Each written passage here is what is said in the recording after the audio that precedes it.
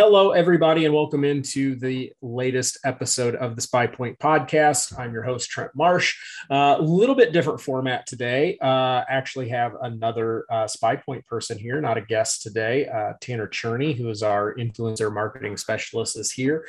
And we've gotten into, we made it through spring. Turkey seasons are pretty much over.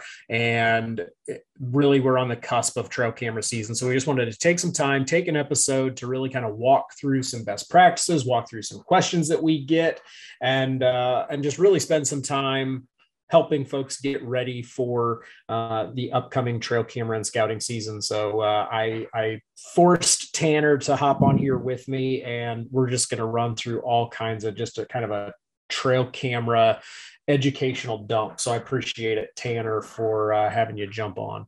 Absolutely, Trent. I'm glad to join you here for one of these. So, behind the scenes a little bit for most of them, but this is, I'm excited. So hopefully a few people will be able to pick a few tips and tricks and best practices out of this episode and be able to deploy them as they start moving their cameras out to the field here this summer.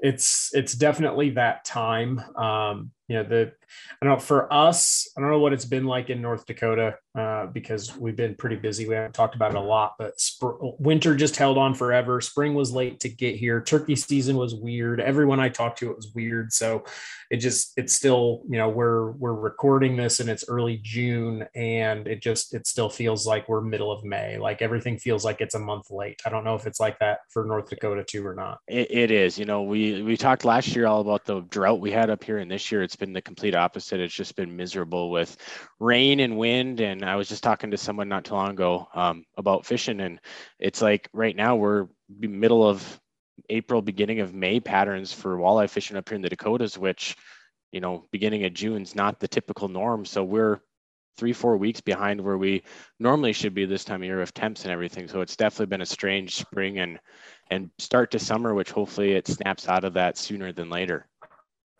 And whether it feels like it or not, we're rapidly going to get to Independence Day and kind of the midway part of summer, and the sale flyers are going to start coming in for all the hunting locations. So it's one of those things that even if we don't think it is, kind of we're going to start hitting those markers in the year where we start turning our attention to hunting, and we're getting kind of that early push for those guys that like to get the cameras out. If you don't leave them out all year, but that early push for the folks that like to get them back out is about right now. So first of all, we're going to talk about a little bit trail camera maintenance. I leave mine out all year long. Tanner, do you leave yours out all year long, or? I never used to growing up, but in the last couple of years, just with coyote populations and checking on properties with the fawns and everything, like I've gotten to more of a habit of leaving them out year round. But I mean, up here in North Dakota, we know how brutal the winters can be, and there's definitely a time and place to get them out of the field and cleaned up and ready for the coming season. But yeah. So when do you normally do that then? When are you pulling cameras and bringing them in? It's usually recently with the weather, it hasn't been as early as I expect, but usually it's that April, May timeframe is getting them swapped out, putting the fresh batteries in, and then getting them back out and deployed, hopefully end of May, beginning of June. So same kind of thought process on my side. Even when I'm leaving them out, quote unquote, year round, I'm still bringing them in to do some maintenance. I've tried to, what I'm trying to do is basically get through shed season. And then what I'll do is once the camera starts showing deer shedding, so that I know that it's worthwhile to go actually look for sheds.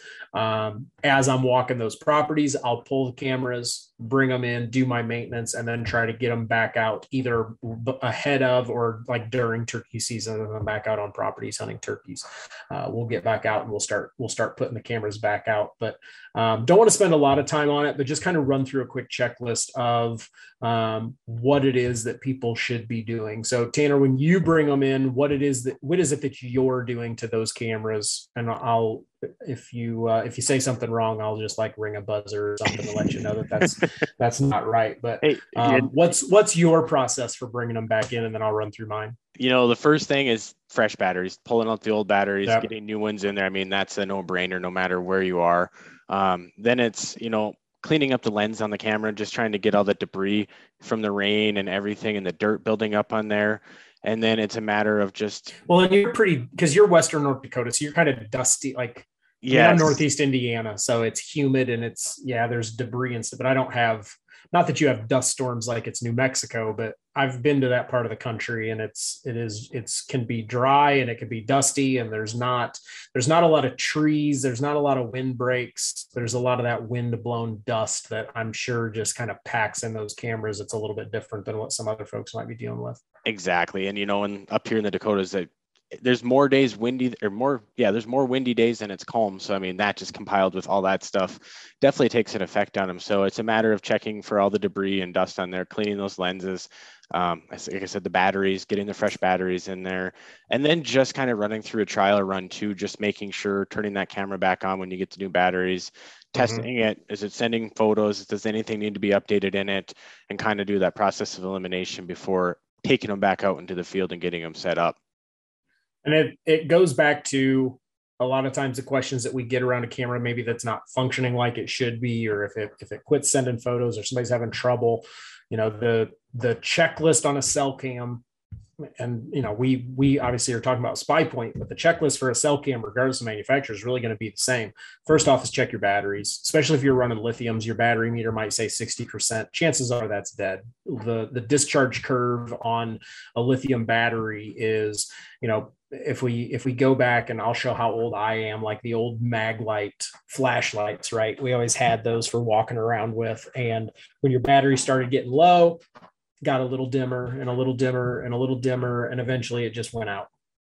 If you were to go back and fire up one of those old Maglites with lithium batteries, it would be bright, bright, bright, bright, bright, bright, bright, bright, off. There's no alkalines. You can kind of watch that discharge curve go down. Whereas with lithiums, there is no discharge curve. It's a discharge straight line and then a steep cliff, and they just die. So obviously, check your batteries, check and format your SD card or swap your SD card, and make sure that your firmware is up to date. And it's the same thing, like when I'm going to bring them in, obviously, first thing, like I said, I have like old toothbrush or, a cheap toothbrush or a nylon brush, and just clean everything off, clean those lenses up. I've started messing around with some anti-fog on the lenses just to see if it helps a little bit. Some of the places are kind of humid, kind of down around some swamps and stuff. And it does seem to help. It's something that needs reapplied through the course of the year if it's real bad, but some anti-fog.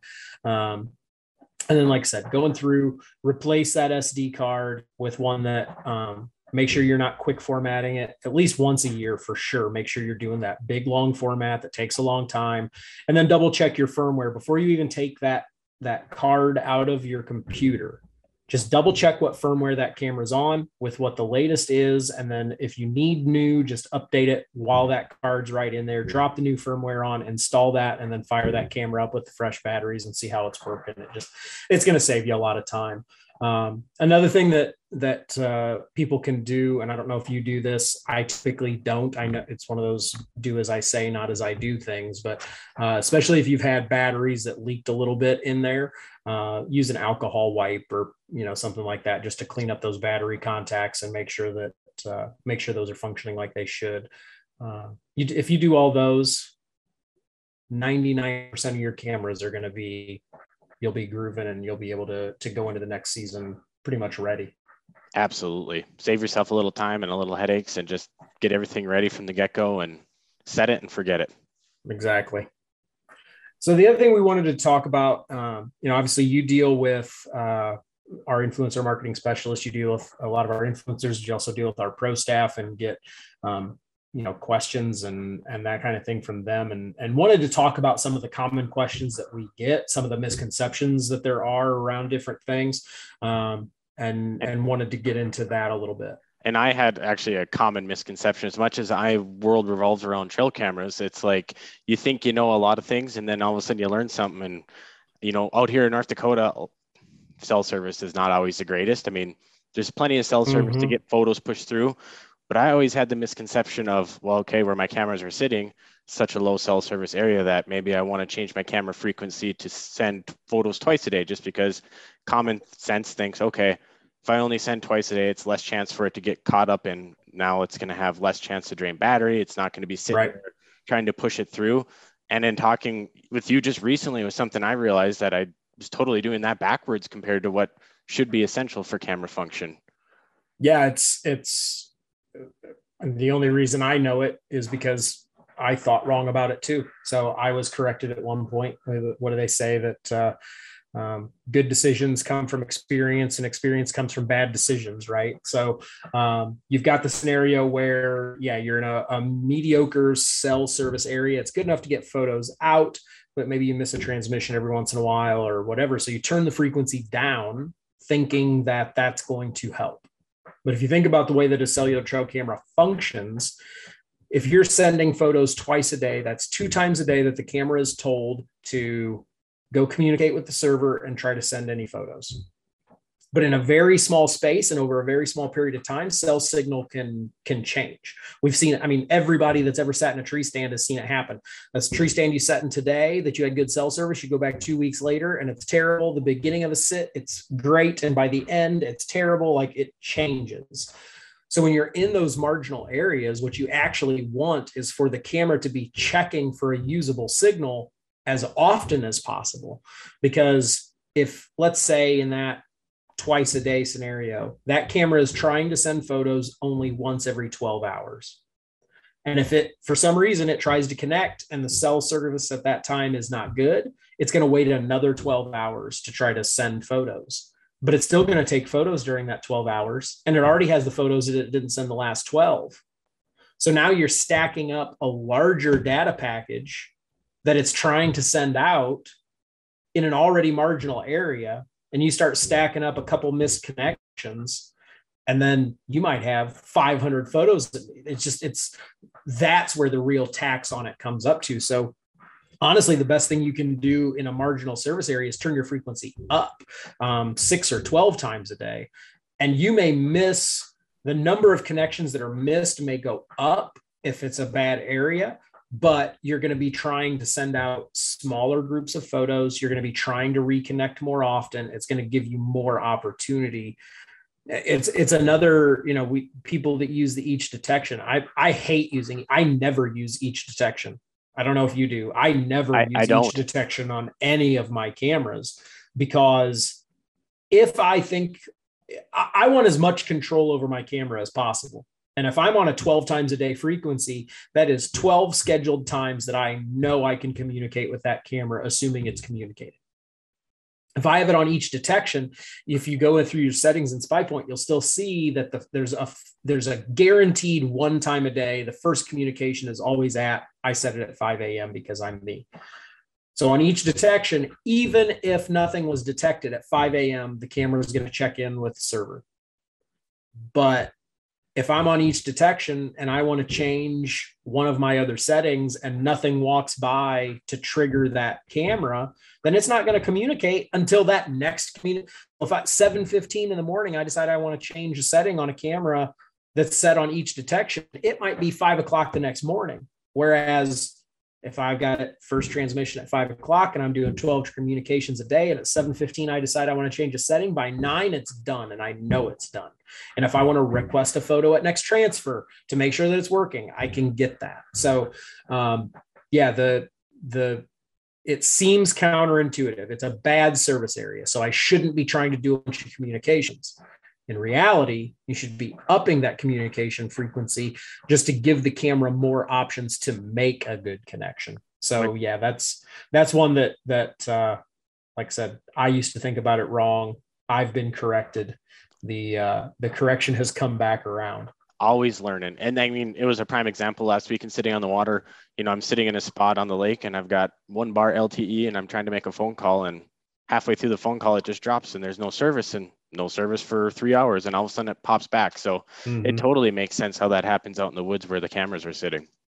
No, it's and the ones that are counterintuitive, those are always the tricky ones, because you wouldn't necessarily think of it that way. But what frequency do you run your cameras at? So now it's 6 detections a day, where before it was, I was doing early morning and evening. So catching everything that was coming through in the evening or overnight and then throughout the day. But that was kind of my whole thought process with this. Like, all right, well, it's less chance for those photos to the battery to just be draining and all this stuff that goes on in between bad service. So as soon as I found that out, it went right to 6 detections. And I pretty much never drop below 6. You know, I'll run this time of year, I'll run 6 detections a day, or six transfers a day. Yeah. And then about September 1st or so, because my season, Indiana's October 1st open. I'll switch it to 12. Kind of that last month as we're really kind of drilling in. Then I want 12 communications a day. And it gives me more visibility, gives me more opportunities to connect with that camera. If I need to make a change in the settings, you know, I don't want to be waiting 4 hours or 6 hours. I would much rather, you know, be able to turn that around quite a bit quicker. Yep, especially in the fall once you see buck movement starting to pick up and it's like, all right, I want to change it to multi-shot, and you're not waiting or missing that. At least you can have that control of it, and we all like to have control of things. So that's definitely a good thing to keep in mind. Absolutely. I know another question that we had was somebody they wanted to understand the entire the photo quality in app, and it's something that's discussed quite frequently, trying to get people to understand why those in-app photos are what they are. And honestly, it goes back to what we were just talking about in terms of the low service areas. Some of the same thought process goes there. And I cannot drill this home enough. That photo that's showing up in the app is a low res compressed thumbnail, because again, let's go back to you're sitting on that boat scenario. You're trying, because this is the kind of guy you are, you'll be out walleye fishing and you catch this monster walleye and you think, you know what, I have to send this to my good buddy Trent because he's not fishing today, so I'm going to rub it in. And you're sitting on the boat in the middle of Lake Oahe, and you think you've got good service, and you see, you know, we've all done it. Tanner does it from the boat. Other people do it from the tree stand. And that little status bar at the top of the photo starts creeping right, and it gets to about 75%. And then the speed slows down. You have that little status bar of death, right? And then when it's an inverse relationship. The slower that little status bar starts moving, the faster your battery drains start. You can almost watch it tick down 85%, 84%, 83%. Because, you know, you take a picture with your iPhone 37 or whatever anybody's using now, and that might be a 3, 6, 8 megapixel photo. I mean, it can be a large file, and you're trying to send that through the cellular network that's unreliable. And the harder it has to work to send that file, the more your battery drain is going to go down. So while Tanner's trying to be a smart aleck and send me this great big trophy walleye photo, he's killing his battery because he's in a marginal service area. So now let's apply that same thought process to a cell cam that's in a marginal service area, and in the last 4 hours took 227 photos of coyotes and deer in it. So now it's not just trying to send out that one photo, it's trying to send out a batch of 200. And think about the implications that would have on battery life. So all of those photos get compressed by the camera. The card still holds the full size photo, but it's creating a secondary file that is compressed to send to the app. And that's what you're getting in the app. And actually, if Tanner would send me low res compressed thumbnails of all the big fish he catches, I wouldn't feel quite as bad about not fishing. I mean, I could definitely try my best to compress those right away and just get those so they fire off even quicker. Honestly, I'm thinking of your battery life. Like I'm trying, you know, it's not me being greedy or selfish or jealous. I'm thinking of you and your battery life while you're on the boat fishing. It's very thoughtful. So yeah, the photos that show up in there are a much smaller file than what you actually have on the card and what can even be requested. Obviously, you know, SpyPoint's got the full HD photos on request. which is just a small add-on, a $5 add-on for 50 photos, so that you can, when you get that photo that you do want to see in more detail, you can do that. And, for me, I don't know, everybody's different. I don't need to see a lot of detail in most of my photos. That's just, I part of it's because most of the properties that I hunt, like, I'm not focused on a particular deer necessarily either. Like, and I very rarely have so many deer that I'm focused on that look similar that I can't even look at the low res photo and be like, okay, yeah, that's that big 8, or that's the big 10, or, maybe if he's beyond the flash or something like that, or is that a new deer, or is that the same one? There are instances, but I'm not blowing like are there deer moving? Yes. Yep. Is it a buck? Yes. Is it a big enough buck that I would shoot it? Also, yes. Cool. Great. That's my checklist. Getting a lot more detail than that really doesn't come in until closer to season, at least for me.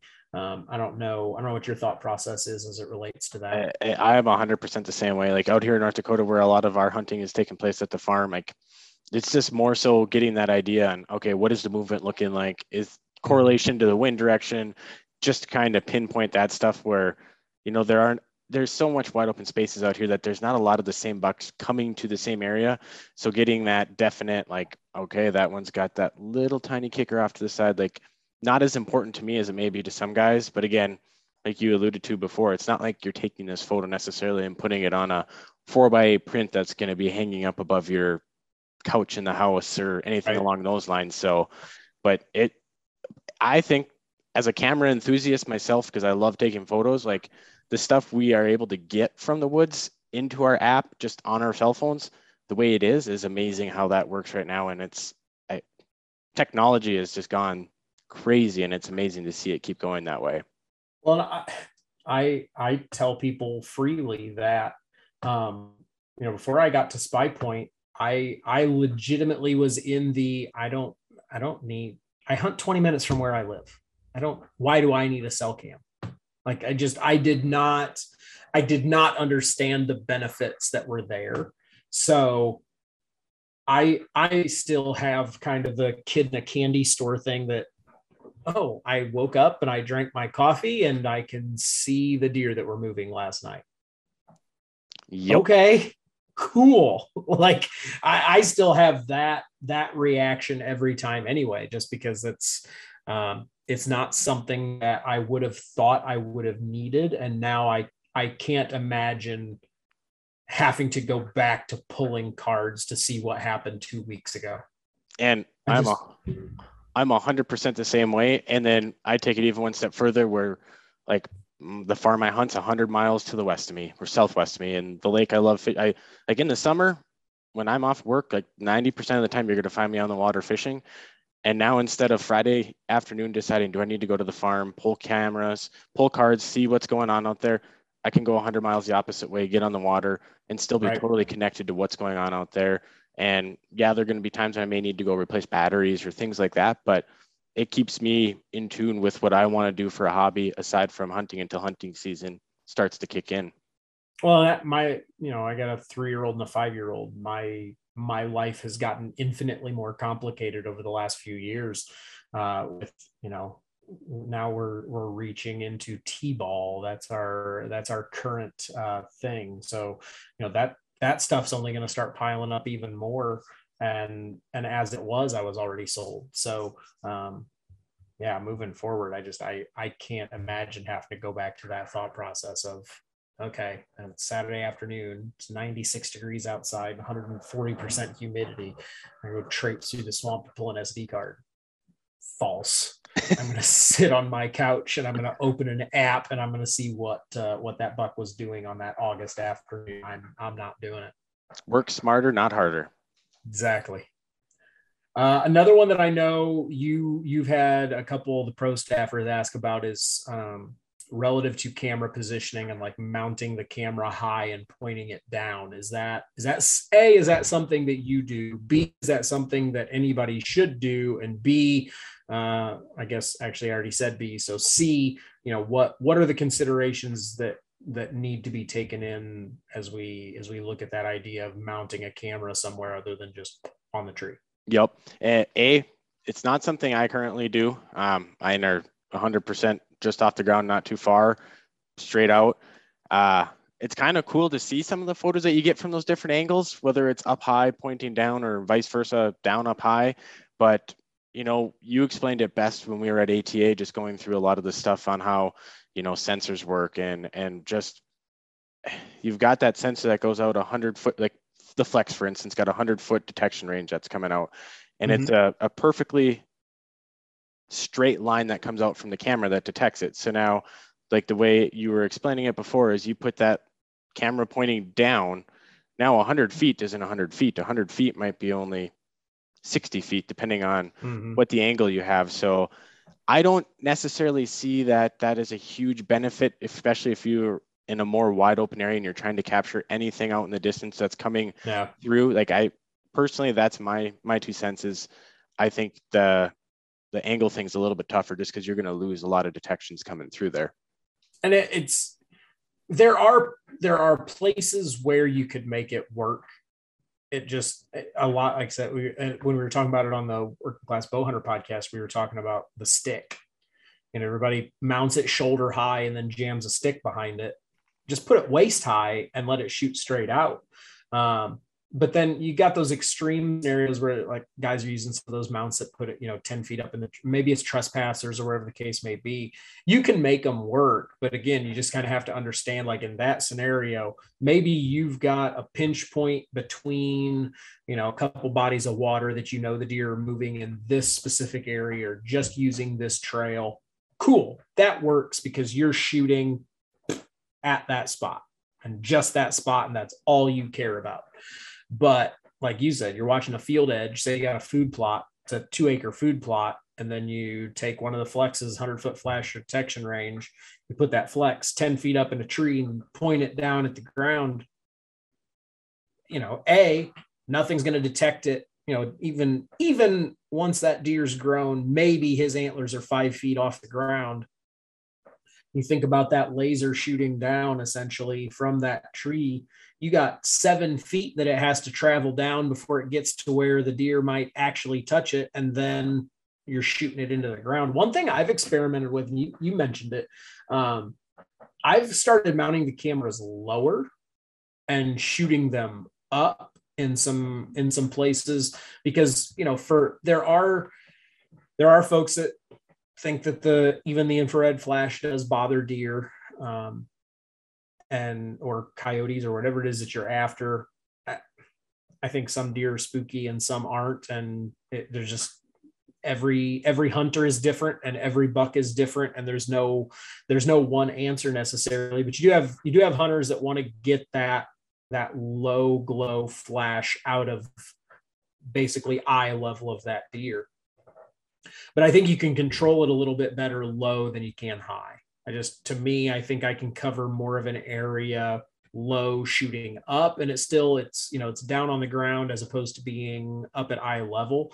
You still have to be really careful about it, and you are still going to affect your detection range a little bit. I think I like the idea of low shooting up more than up shooting down. And theoretically, it almost makes more sense when you're shooting low and up that more 9 times out of 10, that deer is actually going to be in the frame of the camera shot versus down shooting or high shooting. Yeah, because you're going to have that opportunity where that buck could have came through and detected it, but it's just the tines you see. I mean, yeah, there's going to be use cases where you may just get the hooves of a deer or if it's super close to the camera, but that would happen anyways if it was coming right at it. Right. And it's shooting normal. Yeah, no doubt. So, and we kind of wanted to talk about some of the next question is really kind of how do you select the right trail camera? And I think a lot of times there's a misconception that a trail camera is a trail camera is a trail camera. And even, just in Northeast Indiana, I'm using cameras different. Like I'm literally selecting which camera goes where based on the camera capabilities. And I know you're using trail cameras a little bit differently than I am being in North Dakota. So kind of run, if you could, just kind of run through kind of how and where you're setting cameras and how you're selecting cameras to go where, and what you're trying to get out of those placements. And I'll probably cut you off a couple times and kind of compare and contrast with how I'm doing it. But, it's something that I think hunters typically, it's a trail camera, I know what I'm doing, but you can get a little nerdier about it. And I think it's good to hear some thought process from some different hunters from time to time about how they go about it. Absolutely. So where I'm hunting in Southwest North Dakota, I mean, there's just not a lot of trees out here. So it's not like a lot of your typical Midwest, you're in the forest, thick woods. So discreet is very much a great thing out here. So a lot of the spots we have a couple shelter belts where we're putting our cameras, and then the vast majority of our stuff is either on fence posts, whether it's a barbed wire fence. I'm going to cut you off real quick because I know what you're talking about, but I'm sure there's some flatlanders that heard you say shelter belt and said, what is he talking about? So what's a shelter belt for those that don't know? So a shelter belt, for those that don't know, is a man-made tree row that's planted, whether it's 3 or 4 trees wide, maybe it's 20 feet wide by 100, 200 yards long. Just a lot of them were set up. I mean, when people homesteaded out here in the Dakotas back in the early 1900s, like shelter belts were established to be a windbreak just because there are no trees out here. So they were established whether it was farmsteads or protected areas where you had bad wind blow with the crops. So you're trying to keep your topsoil there. So a lot of the stuff we're hunting, one area I can think of is an old farmstead that's no longer in use. It's just a couple dilapidated buildings there. And there's some deer paths that come through on the edge of those shelter belts. So we're running cameras there. And then there's a couple spots that are out more in the wide open where it's just random tree rows plopped in to help soil erosion. So in those kind of areas, our Link Micro S with the solar panel or any of our solar panel options are great options there because you have a little more cover to keep things discreet. Yep. But then there's spots where we've got some watering holes for the ranching out there where there's cattle coming in. And then we have one area that I hunt particular, there's about 160 acres of just CRP. And there's no particular place where the deer necessarily come in and out of frequently. So the best guess we have there is, all right, we've got a barbed wire fence with a couple wooden posts every couple hundred yards that are a little bit more significant. And over the course of the years, watching these deer move back in from the ag fields over to the CRP to bed, it's our best guess that we can get photos of those deer. And that right there is where the Link Micro has come in handy because that's such a small little compact camera. You put that on a little fence post. Heck, there's times where I'm driving up with the Ranger, the side-by-side, and I can barely see the camera until I'm 5 yards from the fence post because it just blends in so well. So a lot of our stuff is just, bigger cameras are better where it's a little bit more wooded or thick cover where you can conceal them better. And smaller cameras have been a handy, crucial thing when we're talking fence rows or even the little tripods that you can put them on. There's been some instances that works well for those. So, and is North Dakota a walk-in state? Like, do you have a trespasser issue out there where you want to keep those cameras discreet? Is that something where somebody can just get permission to walk in off a right of way? What's it like out there? It is. And actually North Dakota is one of the last few, and I don't know if it's going to change here soon because it's been in legislation for a few years and it hasn't passed. We're still an open, no trespass law. Like you find 160 acres of land that's not posted with posted signs or no trespassing signs on the corners, you're 100% legal to walk in there and go hunt. So there's a lot of that, but most of the stuff I'm hunting on the private land with the family is no trespass, posted no trespassing, but there are still a lot of instances where, even a year ago, we caught someone trespassing on it, shot a small buck off the property. So again, it's a trail camera that's been working great for keeping an eye on our deer, but also it's been handy to try to keep, trespassers coming in there, they don't see the camera, and at least you have some proof or some idea of what's going on to help in that scenario. Yeah. And I'm, like you said, I'm totally different universe. Northeast Indiana, we've got ag, but it's, still a lot of woods, and a lot of my thought process, obviously, trespassers are somewhat a concern, but I'm looking at camera function for where I'm placing. So, it seems like you're really keyed on a lot of trails for the most part, and makes, your food sources are a lot more difficult. They're a lot more scattered, a lot more kind of a browse diet for those North Dakota deer. All deer are browsers, but we've got a little, when you've got 500 acres of corn around every corner in Northeast Indiana, they're eating in an ag field. It's beans, it's corn, it's clover, whatever you're doing. And whether it's food plots or whatever, but trigger speed especially is one that I'm looking at. So the Link S Dark got the super fast trigger. Even some of the non-cells have the faster trigger, but even just that 1/10 of a second difference from the micro to the micro S, whenever possible, if I'm hanging on a trail, I'm going to try to go with that slightly faster trigger speed option, just because that deer's moving. So I need, they're not, a standard micro for me, I'm running either on a water source or a food source, a transition area into a food source where that deer is not just walking by and then walking on. They're coming in, they're milling around, they're feeding in front of it, or they're waiting for dark to be able to cross over. Because I don't want to miss that deer because it was moving too quick to come through to capture it. And and segue back into another thing that I've seen questions about before is, where people can change the trigger speed on their camera. We assume faster is better. Yep. We assume that faster is better. And to some extent it is. In terms of, it is fast trigger speed is better for coming out of sleep mode and taking a picture. But the quality of that picture will not be as good as if it was on a slower trigger.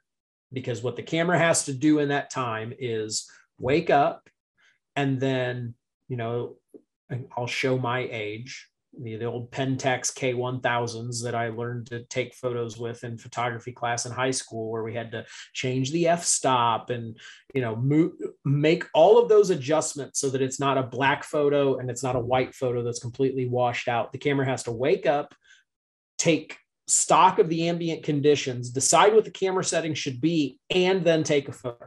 And the shorter you make that time, when you condense it down and say, nope, you come on and you take a picture as fast as possible, well, you're not going to get as good of a photo because the camera is just going to be like, close enough. And it's either going to be overexposed, underexposed, whatever the case may be. So whenever possible, I'm trying to work on optimal or just the standard trigger speed, and then just position the camera such that, like I said, if it's a micro that's got a 1/2 second trigger speed, which is still a great trigger speed, but I don't want to max it out. I want to put the camera in a position to be able to succeed. So just, again, kind of some food for thought as you go to hang your cameras this summer, really look at the camera that you're running and see if you've got some differences between them that would say, okay, no, this, the detection range on this is, 20 feet bigger. Okay, well, maybe put that one on a food plot and not on a trail where that 20 feet of detection range is May apples and thorn bushes. Like, what good's that doing you? Yep. The other thing that's been really beneficial on these cameras in the last couple of years is the multi-shot too. I mean, just being out here in the vast, wide open spaces, it's nice to be able to get those multiple shots when those deer are moving through that. You may not necessarily get the whole deer in the frame at first or vice versa. And it's just been nice to be able to manipulate that to kind of, maybe not so much in the early season, but once you get into the peak of deer season and you get closer to rut, it's been handy to be able to swap that over to be able to get as much maximized photo opportunity as you can. Yeah. And that's another thing that I definitely, as the year goes on, it's a setting that evolves for me. I might run multi-shot, but I'll run a longer delay this time of year because, they're bachelor groups, they're milling around, the deer are just in a different mood. And then once we get to the middle of October and you start seeing some of the chasing activity, and then especially into November, I'll cut the delays way down, down to instant or maybe 10 seconds, but usually instant and a multi-shot because I don't know what your buck doe ratio is like out there, but I got a couple farms around here where it's not uncommon to see 3 or 4 bucks chasing a doe around, and it's never the big one that's right on her heels. You know what I mean? It's always the little ones are right there, and then big dog is always like, yeah, you guys run her into the ground and I'll be over there when it actually matters. So making sure that you're getting those follow-up shots for what may be coming 5 or 8 or 10 seconds later has really given us some really valuable information. Well, and exactly. And I mean, even with the trailing of that, or, you know, up here, we don't have a huge, like, there's more does than bucks, obviously, but like the ratio is just so out of whack that usually there's 1 buck per doe, and he may have multiple does, but 9 times out of 10, it's like, okay, I just had a doe come through. Where's the buck? Well, he was tailing her right there, and you may not, like, so having that ability to get that multiple shots, or like you said, increasing that or lowering the delay, that you have that opportunity where it's like, all right, now I see the buck that I've been missing. He's been there instantly. So we'll start to wrap it up. We've rambled for a while. Hopefully some folks have gotten some good information out of here, and if not, be sure to let us know that everything that we said you already knew, and that this was a complete waste of a podcast. We'll happily take that. But obviously, if you've got questions about anything that we mentioned, you can reach out to us on any of the social medias, and we'll do our best to address those questions. But just wanted to wrap up with just a few more of those best practices. And we've got a lot of a lot of self-help tips. You can go to our YouTube page. It's youtube.com/spypoint. You can check out some of those things, but just wanted to touch on a few things that are definitely top of my mind. And then if there's anything else that Tanner wants to add in, the number one thing, and we kind of already talked about, is make sure you're maximizing the detection range. Don't jam that stick behind it. And like I said, if you've got a really specific area where you want to mount it higher, you want to mount it lower, it makes sense. That's fine. But just, be deliberate about it. Take the time to actually think, okay, where is this camera going? What is it doing? What does that detection zone look like in this application? And then do what you can to maximize it. And that means the camera goes hip high, not shoulder high. That's going to maximize your detection range, and make sure that's a thought process for when you're positioning those cameras.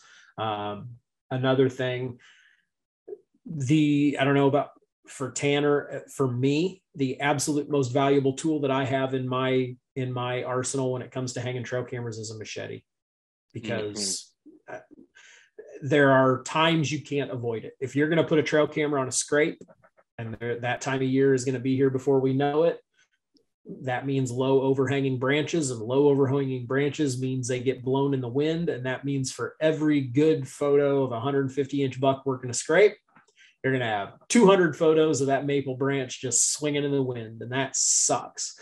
But at least this time of year, go in, get that grass and the weeds out from in front of it. Anything that you can clear out in front of that camera to really focus on what you're doing. Make sure you're putting in the effort. You're not just walking in and strapping a camera to a tree and then walking away and thinking, well, we're done. No big deal. Especially with cell cams where photo counts, that's, SpyPoint, it's a photo count. Maybe you're trying to run on the free, or you're an Insider Club member, so you're getting basic 250 as the upgrade. So you got 250 photos every month, but then that 4th of July storms come through and blowing, and all you have is 195 photos of a little white pine sapling blowing in the wind in front of your camera. That's not what you were after. So just be deliberate with that camera placement, and then also be deliberate with how you're leaving that area to make sure that you're getting the most out of it. Tanner, what do you got? What's some of your? The same thing. I mean, I believe we call it a sigh out here, is what I've been using to clear off all the grass out in the prairie, because that is definitely can be a problem if it's not rectified right away. The other thing is, with the batteries, we touched on it earlier, but running lithium batteries, just, regular alkaline batteries will work, but lithium is just that much better. And especially up here in the northern part of the Midwest, our temperatures fall pretty quick and pretty rapidly. And I've noticed over the last couple of years, running a little bit better quality battery in there has really helped improve just keeping those cameras out there a little bit longer. And the other best practice, which I think we probably already alluded to, is, when you put that camera out there, and like a lot of the deer trails that I'm running on up here, is making sure it's not facing perpendicular to that trail, kind of, 45-degree angle or so. So you're catching them as they're coming in or going away, and you're going to pick up that many more deer into your frame of your photo. No, that's a great one. And it's a tip it's been out there for a long time, and a lot of people know it, but I think we're all still guilty of, we've hung a trail camera and then we start getting photos and we go, And then we start seeing just deer butts on the one, as they're exiting the side of the frame, we have a deer butt. And we're like, we're either we set up too close to that trail or we're at too much of an angle. Yeah, definitely. If you can, like I said, again, that's put the camera in a position to succeed, set it up so that you can maximize that detection range and get that deer coming or going, not walking across in front of the camera. You want it walking towards the camera or alongside the camera and pick it up there. Yeah, you can't say it too often because I still make that mistake. And I'm sure everybody else we know that it's what we should be doing and we're still screwing it up. And as hunters, that's inbred into us just by like, all right, I know I'm going to put myself into the best position to shoot that deer. I shouldn't be in that tree stand because the wind's not the right direction. Or I shouldn't go chase after that bedded deer over there in western North Dakota because there's a couple does between me and that buck and she's going to blow them out. So we already have that thought process, and putting that into the trail camera thought process should just come second nature, but yet we still have to think about it every time. One other one, this is the one that probably frustrates me the most when it happens, is even if it means taking a compass with you, try to avoid setting your camera up facing east or west, because you will get a detection as the sun is rising or setting, and all you will see is that whole frame getting blown out by the sun. And maybe you can see one big beam that looks like a great deer, but be flexible with where it is. Honestly, and that goes back to signal quality too, because we talked about how much it can change in a small area. We go in there and we're like, I'm going to put the camera on this tree and it's going to face that way and it's going to be perfect. And then you get there and that's facing dead east. This is a morning spot. It's facing dead east. And as that sun's coming up, all I'm going to get is lens flare. Or you get there, you go to put it on the tree and you can't get a good signal there. You have to be flexible. And sometimes moving one or two trees over is all that it takes to get you that usable signal, to get you a better framing. And this actually wasn't even on the list, but it's come up here recently. The number of people that I talk to that they go in, they strap the camera on, they turn it on and the status lights come on and they just walk away. I'm that idiot that I'm walking around in front of my camera for 5 minutes and I'm refreshing my app and I'm making sure that I want it to be framed exactly right. Okay, This tree is on the left border. This tree is on the right border. It's moving here. Great. Just hang out, pull your phone out, open it up, make sure that it's transmitting, make sure that it's framed up the way that you want it, because 3/4 of the cameras that I set, I put them on the tree and I'm like, yep, that's right. And then I look at it and it looks like a Salvador Dali painting. It's crooked and it's not where I want it. And trees are all bendy. And I have to move that camera to get the shot that in my head I was already getting. So just slow down, take the time to get it set right. Because if you don't have time to set it right the first time, you certainly don't have time to drive home, get that first batch of photos, realize that you hung it like you were falling down a set of stairs, and then run back out to the woods to move it again to get it right. Just take the time, invest the time right up front to get it right the first time. And, if you've done the maintenance, if you've selected the right camera, you've taken the time to get the camera set up right and verify that it's set up right, you've taken all those weak links where people have issues and you've eliminated them. You couldn't have said that any better. That rings home true. I mean, that was me this year. I was out in front of the camera doing this, just kind of, all right, there it came through, set perfect. I mean, I'm a photographer by heart, and if any little bit of the photo is not framed right, or it's going to drive me insane, and I'm going to want to have to go drive another 100 miles and go switch it. So taking the time is definitely, it's well worth it. So Tanner, I'm going to let you close us out here.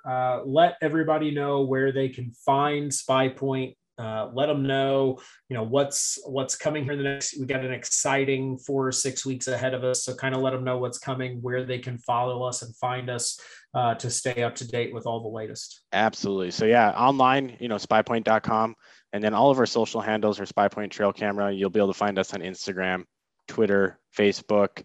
LinkedIn, YouTube. We talked about that already too. I mean, we're dropping content all week. It's just, we're trying to give everyone as much as they can, to become better with land and herd management, trail cameras, deer hunting. So we're very prevalent on social media, but the thing that's been consuming our lives lately that we're super excited to be getting out into the hands of everyone pretty soon is the new SpyPoint Flex. That's the game changer. And we've been talking about it since ATA and SHOT Show. And, you know, we're super excited. It's going to be able to shoot 33 megapixel photos. It's going to transmit 1080p video with sound right to the app. Dual SIM auto connectivity. So, you know, previous SpyPoint models, whether you needed to pick a VZN or a nationwide model, depending on where your camera was placed, now we take the guesswork out of it. You buy the one camera, set it up, and there's 2 pre-loaded SIM cards already in the camera that are going to connect to the best network that's available. So, and like makes life so much easier.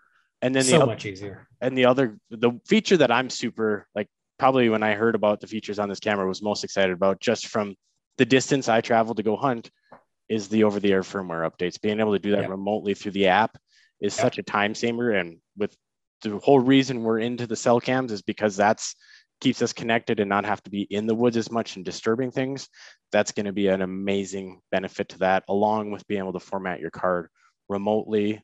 And like we said earlier, we were talking about flash and detection range. It's going to have 100-foot flash and detection range. So there's a lot of great features packed into this camera that is very exciting. Yeah, I can't. As we sit here recording this, you know, there's a lot going on with the Flex, and we are all very excited. The reaction has been really good. So those are going to be coming incredibly soon. And maybe by the time people listen to this, there's gonna be even some more information about it. So like Tanner said, just whatever your social media platform of choice is, search SpyPoint Camera, find us at spypoint.com, check out Project SpyPoint for the podcast. We've got the video series, we're doing the written blogs, and then of course social media.